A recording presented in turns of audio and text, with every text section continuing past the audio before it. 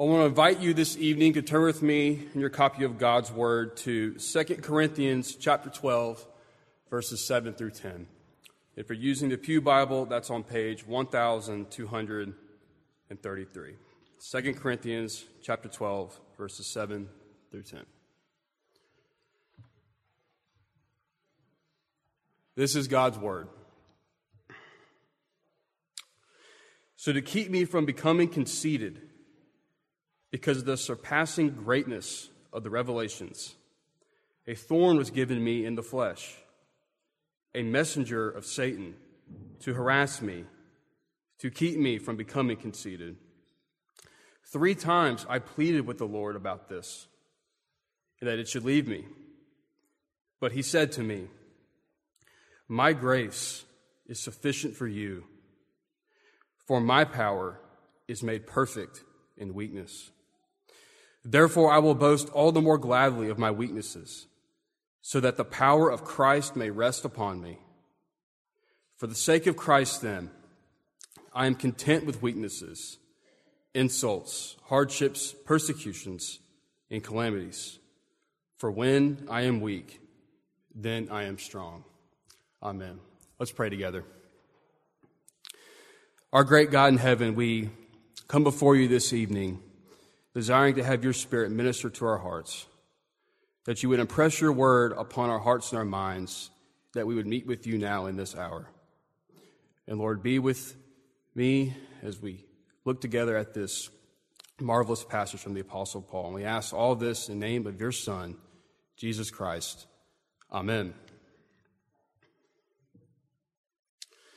And perhaps one of the greatest gambles that you can take on a summer's evening is deciding to walk on your back porch or in your yard barefoot. This is because walking on that old wooden porch puts you at the risk of taking a splinter with you back in the house. Or you take the unnecessary risk of walking through your yard that is now more like a minefield with stickers, thorns, and other things that can cause you pain at the bottom side of your foot. And though these splinters are small, they can cause lots of pain. And oftentimes to remove the splinter itself can be quite difficult and even sometimes make the pain even worse. One splinter can cause you to have a limp along the rest of your day because of the sharpness of the pain. And all that because of a broken piece of wood that's stuck up in your foot. It causes you much annoyance and much pain. Well, similarly for all of us, our trials and afflictions we encounter in life can cause a similar pain. It is difficult to find any possible reason why such pain can enter into our lives. And when afflictions find their way into our lives, we become weak. And this is because the pain of the adversities weighs us down into a condition of weakness. And though there could be minor annoyance that disturbs our lives, these minor annoyances can cause us much pain. So how do we understand these afflictions? And how might we find a purpose behind the pain? And how do we find strength in weakness? Well, the Apostle Paul helps us in our text tonight to understand that there is a purpose behind such affliction. He shows us that the afflictions in our lives that stick their thorns in our skin have a purpose.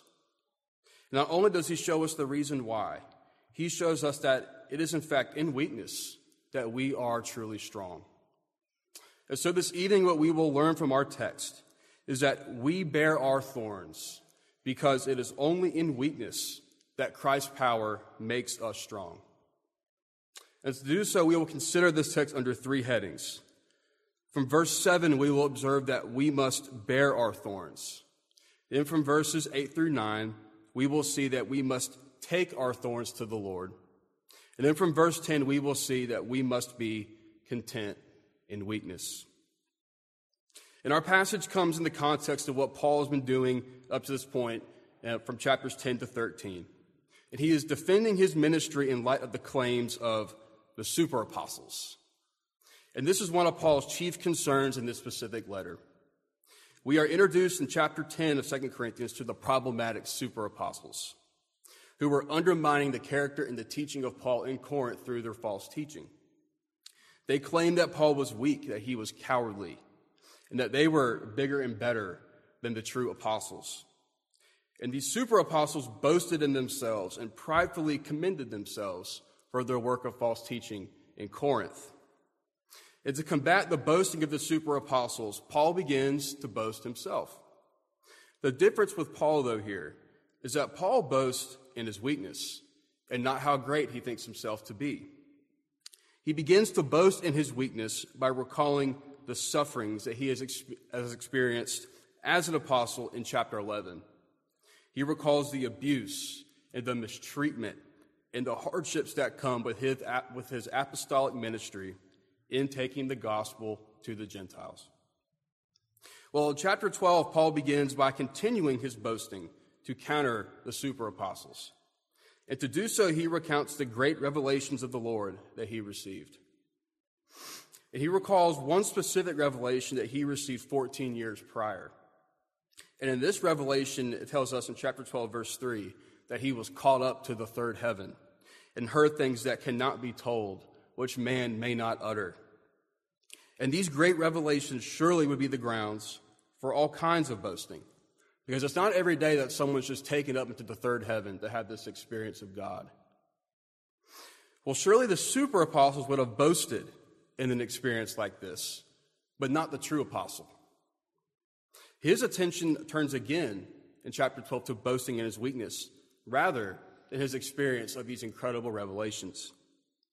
And he shows us the reason why he's experiencing weakness and why he does not boast in himself. And so to help Paul from, as verse 7 tells us, becoming conceited because of the surpassing greatness of the revelations, he tells us that a thorn was given to me in the flesh. And a better way to understand this language is this word, becoming conceited, simply means to have an undue sense of self-importance, to think yourself more important and more strong than what you really are. And to keep Paul from falling into this type of thinking as an apostle who experienced these awesome things, these great revelations, he bears this thorn. And this thorn in his flesh was used to bring about the weakness in Paul through affliction. And the word for thorn here in this text refers to a minor annoyance that causes a lot of pain. And think of that splinter in your foot that you got from walking on your old wooden porch in the summertime. Well, Paul even dubs this thorn a messenger of Satan that is harassing him. And the word for harass quite literally means being punched in the face, being beat down by someone with their fist. And the affliction that Paul was experiencing here from this thorn was painful, as we see was laying him low in weakness. Well, we need to observe something important here about this thorn. In verse 7, Paul says that this thorn was given me in the flesh. Well, in the Greek, this means that the thorn was given to him by a personal agent. And if we follow the context of this entire chapter, we know that the personal agent giving this thorn is God. See, just as God gave Paul these amazing and incredible revelations, he gives to Paul this thorn. But Paul also goes ahead and names this thorn a messenger of Satan. In other words, he gives credit to Satan for this thorn and the pain that comes with it. So what's going on here? Is God or Satan responsible for the thorn and the affliction that has come into Paul's life? Well, a helpful paradigm to view this dynamic between the activity of Satan and tormenting Paul and the sovereignty of God, we can turn back to the Old Testament and look at Job. See, God did not inflict any of those torments upon Job, but simply allowed Satan to use his devices to test Job. And though God was not the agent to bring about the suffering, God was in control the entire time. And this is the same thing here in this text. God is in control, sovereignly using the pain inflicted by this thorn and this messenger of Satan in Paul to grow him, to teach him, and to humble him. Now, many commentators have spilled much ink over what exactly this thorn in the flesh is. Some will say that this thorn is some sort of bodily affliction, maybe as an illness or some sort of physical condition. Others will say that it's some sort of temptation to fall into sin. Other commentators will suggest that this thorn are Paul's enemies who opposed his ministry in Corinth. Although there are plenty of plausible options, we do not know with complete certainty what exactly the thorn is. But what we can say with complete certainty is that though the exact nature of the thorn is left intentionally ambiguous, the point is that the thorn was painfully afflicting Paul. And this painful thorn is something that we all will experience at one point or another in the Christian life. See, pride is a spiritual danger for us all. It's in our nature to take the good things that God gives us and then turn them around to make them glorify ourselves. We like to have a false sense of our own self-importance and strength. And so what happens is, to prevent us from becoming conceited, God grows us, God teaches us, and God humbles us through these thorns, just as he did with the Apostle Paul. And so the thorn in your life may be a disease. It may be an illness. It may be some physical condition. And those of us here that have experienced such things or seen these things in our loved ones know how these physical conditions can bring us down. See, one day you could be active with serving others and receiving praise for your gifts. And then the next you wake up with this illness or this condition and you can't even get out of bed. Or perhaps this thorn in your life is a temptation to fall into sin that could be perhaps humiliating. You may be someone that's been in the church for a while. Maybe you lead a Bible study. But here you are struggling with this temptation that you thought surely by now you would have had figured out. Or maybe you have people in your life that seem are always working against you. No matter what great things you do to serve God, there's always somebody there to remind you of your shortcomings. Well, whatever it is, there is something present in your life that is inflicting pain to bring you low in weakness. But regardless of what specifically is afflicting you and what the nature of the thorn is, you and I are called to bear those thorns. Though we do not understand why, and we can often feel powerless to change our difficult situations, we bear our thorns because it is through these thorns that we are weakened and our pride and our sense of self-importance is brought low.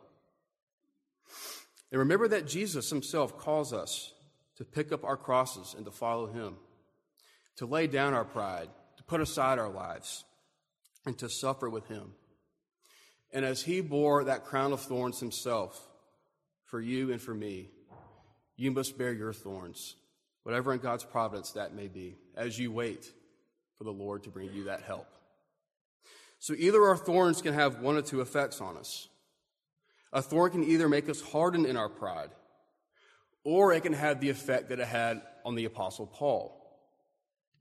It is by observing what Paul does with this thorn that we can better prepare our hearts to deal with the afflictions in our lives. And to properly deal with our thorns, we need to bring them to Jesus. And so this will be our focus as we move into our second heading from verses 8 and 9, as we observe together that we must take our thorns to the Lord. And regardless of what the thorn is that you bear, the path forward will always be the same. We take our thorns to the Lord in prayer, just as the Apostle Paul did in verse 8. He says, 3 times I pleaded with the Lord about this, that it should leave me. And given the context of this passage, we know that the Lord here is Jesus himself. And so what Paul is saying is that the singular instance of the receiving of the thorn is met with 3 prayers to Jesus for the removal of this affliction and this pain that has come into his life. And what most commentators will point out here is that this is like the experience of the Lord himself, of Jesus in the Garden of Gethsemane. And following the celebration of the Last Supper, he takes his disciples into the garden to pray, knowing that he is about to be betrayed. And the Lord prays 3 times to his God and his Father, if it be possible, let this cup pass from me. And this is one of the most distressing moments in the life of Jesus, as he is about to suffer the wrath of God on sin for his people. And we cannot imagine to feel that weight of what he was about to endure on the cross as he is sweating blood in this distress in this moment. But knowing that he would submit to the will of God, Jesus still prays. He prays 3 times at this affliction that the crown of thorns would be taken from him. And going to God in prayer in times of pain, in times of suffering from a thorn, is absolutely key to properly enduring the affliction. This is because in prayer we can honestly bring ourselves, we can bring our needs, our honest desires, to our Father in heaven. And see, prayer is that direct line of communication that we have by the Spirit through Christ to the Father. And it's that line of communication that Christ's blood earned for you and for me. And when we spend time in prayer, bringing our thorns in humility to God, we acknowledge not just his sovereignty over the thorn itself, but also in having the thorn removed from us. And our relief from the affliction comes and we find that peace of conscience that's given to us in heartfelt, genuine, and expectant prayer to our Father in heaven. And so this is where we need to reflect. If prayer in times of the deepest pain were good enough for Jesus and Paul, is it not good enough for you and me? Do we think that we have our own strength? Is our strength sufficient to get us through the pain of our thorns? Well, surely if we are being honest with ourselves, we know that practically that's how we function. We like to think that we can just go get that pair of tweezers and pull out the thorns from our flesh. But just as we would with those pesky splinters that we pick up in the yard. But in trying to get out that splinter ourselves, we often can make the pain worse. And we need help from someone who can get a better angle to get the thorn out from the bottom side of our foot. Well, in the same way with the thorns that afflict us that Paul is talking about here, we need help to get them out. We do not need to rely on ourselves, but rather we just need to go to Christ, go to God in prayer for our relief. So let us be reminded and encouraged to follow the example of Paul here, because he gets an answer to his prayer, though it may not be the answer that we so expect in these times. But see, Paul would never be the same again after hearing this response from Jesus. And you know how there are times in your life when somebody says something to you that immediately becomes ingrained in your memory? And maybe you can replay those words instantly in your mind many years later.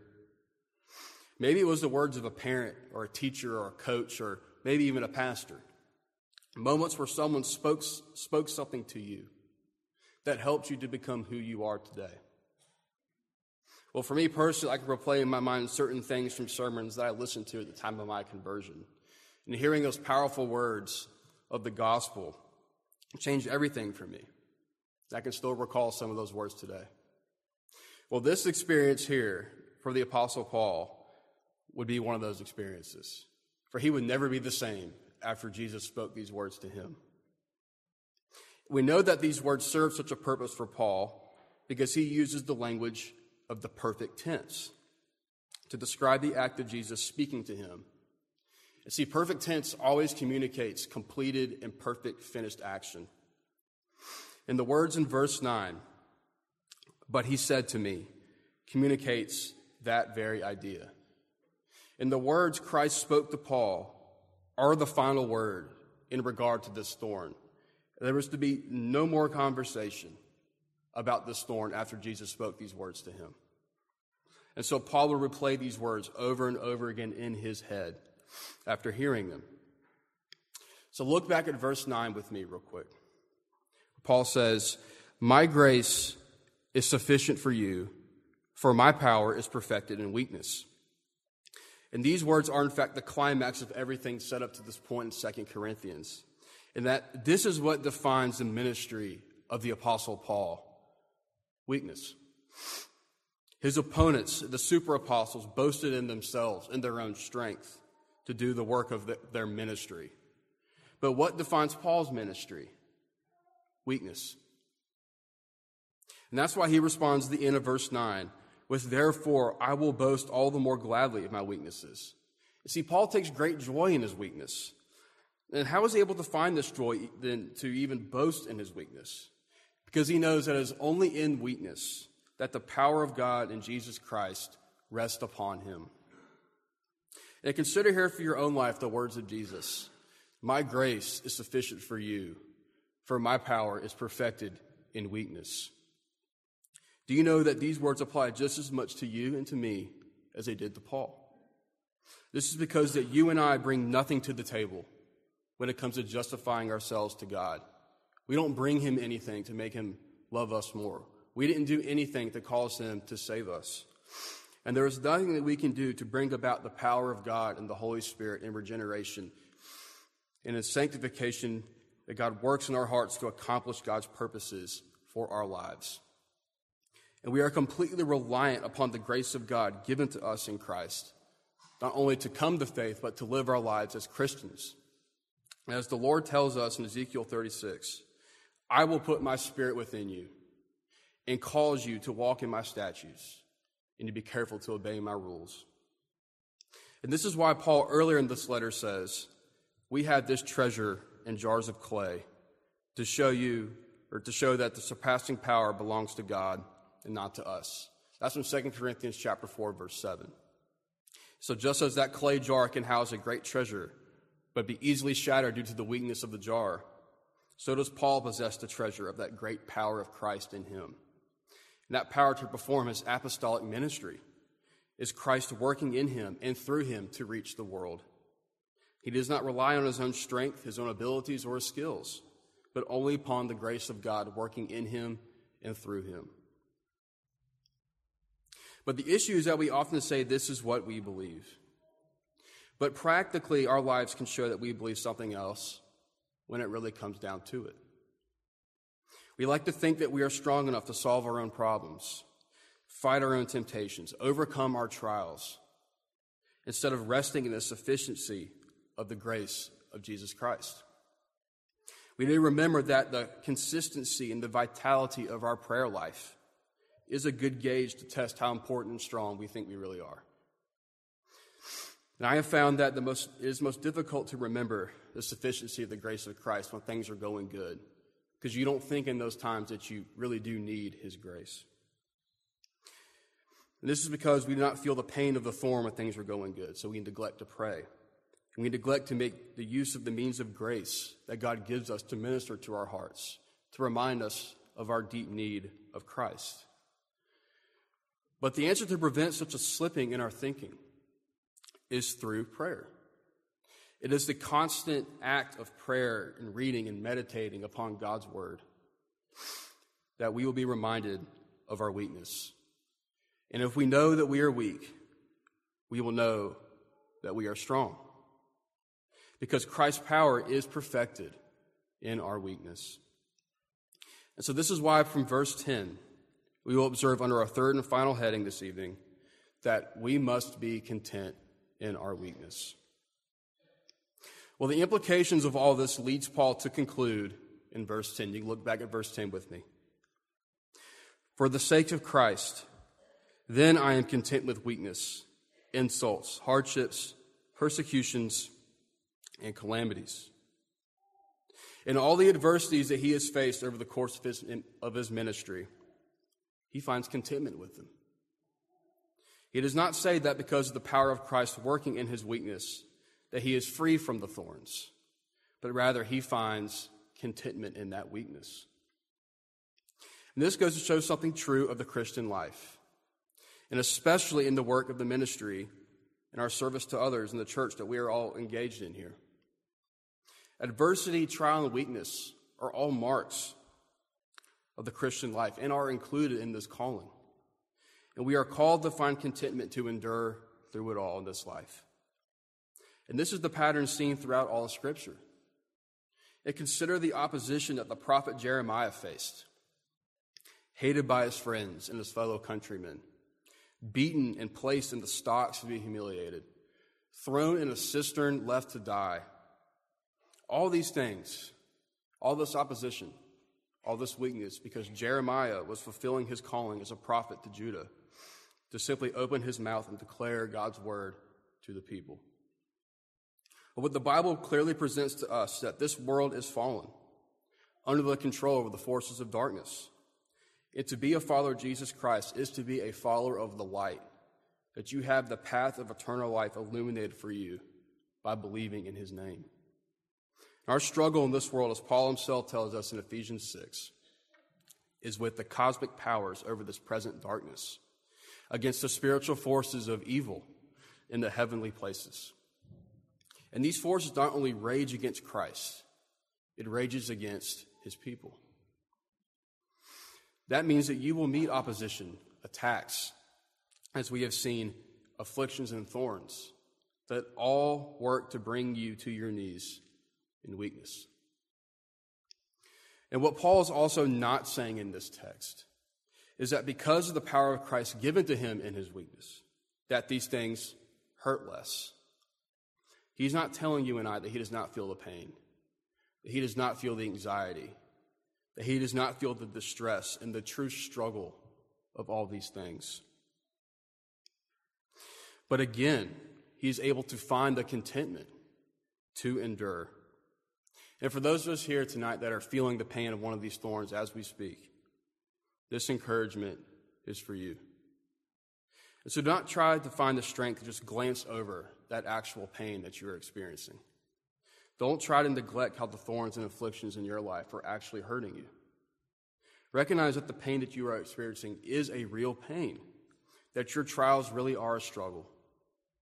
And you find yourself in the middle of this cosmic battle. And as the devil seeks to destroy you through these thorns, but take heart, because the last words of our text are just as true for you as they were for Paul. You look back at the end of verse 10.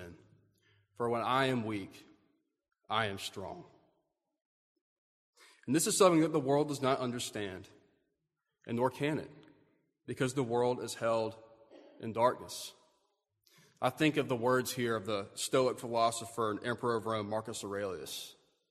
He says, "Look well into thyself. There is a source of strength which will always spring up if you will always look there." And that quote was given in the context of ancient Rome, but surely that quote is very fitting in the day and time in which we find ourselves here and captures the spirit of our age. And that's what we often hear in today's world, that the individual self has everything and all the power to get through the problems of life. And though Marcus Aurelius is right to say that we can look within to find strength, that strength's not of ourselves. The strength that we have internally comes from Christ. It comes from his Holy Spirit when he gives us his Spirit in our hearts to bring us to himself. And do we not see clearly this exact thing put on full display for us in the gospel of Jesus Christ? That he was born in the weakness of our flesh, under the law. He was made like us in every respect. He experienced the exhaustion and the hunger and the thirst that we experience. And he was tempted and tried in every way, just as we are. And he was scourged. He was crucified. He was left hanging on a cross, naked, alone with criminals in weakness. And he was content to endure this weakness so that you would be forgiven. But it was because he experienced this weakness, these thorns and afflictions, that God raised his body, not into a state of weakness, but into a state of exaltation. No longer would he taste the weakness of the flesh. No longer would he face the thorns of life. No more pain from the darkness of this world will come upon him. And now he exists in that perfect glory as he takes his throne at the right hand of God the Father in the strength of his exaltation and calls sinners home to himself and gives us the power of his Spirit to live this Christian life and to make it through in this pilgrimage. And that is where your strength comes from, struggling Christian. Know that if you find yourself weak and weary from the thorns, that there is one who is reigning over everything in your life that knows your weakness. He knows that you have nothing to offer back. He knows that you have no strength within yourself to fix your problems. He knows you have no strength to deliver yourself from your thorns. And because he knows this, he gives you that same strength that he himself has in your heart through the Spirit. And that same strength, that same resurrection power that raised his body out of the grave on the third day, that power is given to you. And what you need to endure, to find the contentment to endure through the weaknesses and trials and pains of life, is found only in Christ. And look no further, for you have found the strength to overcome your adversities, to overcome all the trials in his face. And with that strength to endure our weakness, we know that at the end is that same glory that he himself has. And at the end, there's no longer death. There's no longer pain. There's no longer weakness. But there is eternal life.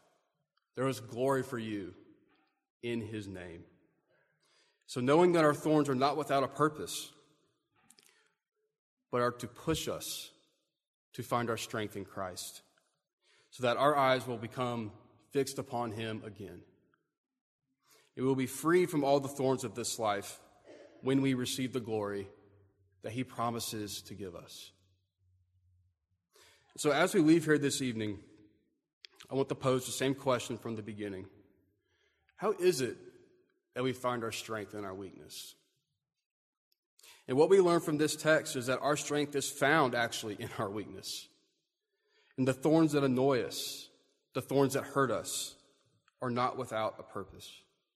We do not need to go get those pair of tweezers and try to get a funky angle and remove the thorns that are on the bottom side of our foot. We don't need to try to remove the thorns that afflict us in weakness, as we would do with those pesky splinters. But rather now, we are to find ourselves seeking the Lord in prayer, seeking God's face in Jesus Christ, that he would give us the strength to find the contentment to endure. For we know if we endure, we know what's on the other side of this pain. That we would find the strength that is only given by Christ through his Spirit to us. So know then that when we are weak, when the thorns of affliction entangle you, that if you are in Christ, then in fact, you are strong. And may you find that comfort and encouragement you need to continue on through the pain and through the weaknesses of your life. I know that those afflictions are given to you in your weakness. It is in that very weakness that you, brothers and sisters, are strong. So look to Christ when you experience weakness, and fix your heart upon the sufficiency of his grace for you, that you may be filled with his power. And may you find the contentment in the weakness that you so desperately need, just as Paul did. For when you are weak, you are indeed strong. Let's pray together.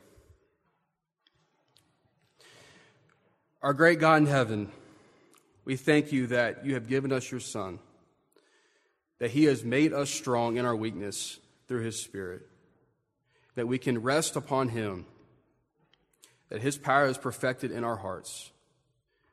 And Lord, give us the encouragement we need, meet us where we need to be met, and bless this word upon our hearts and our minds. We ask this all in the name of your Son, Jesus Christ. Amen.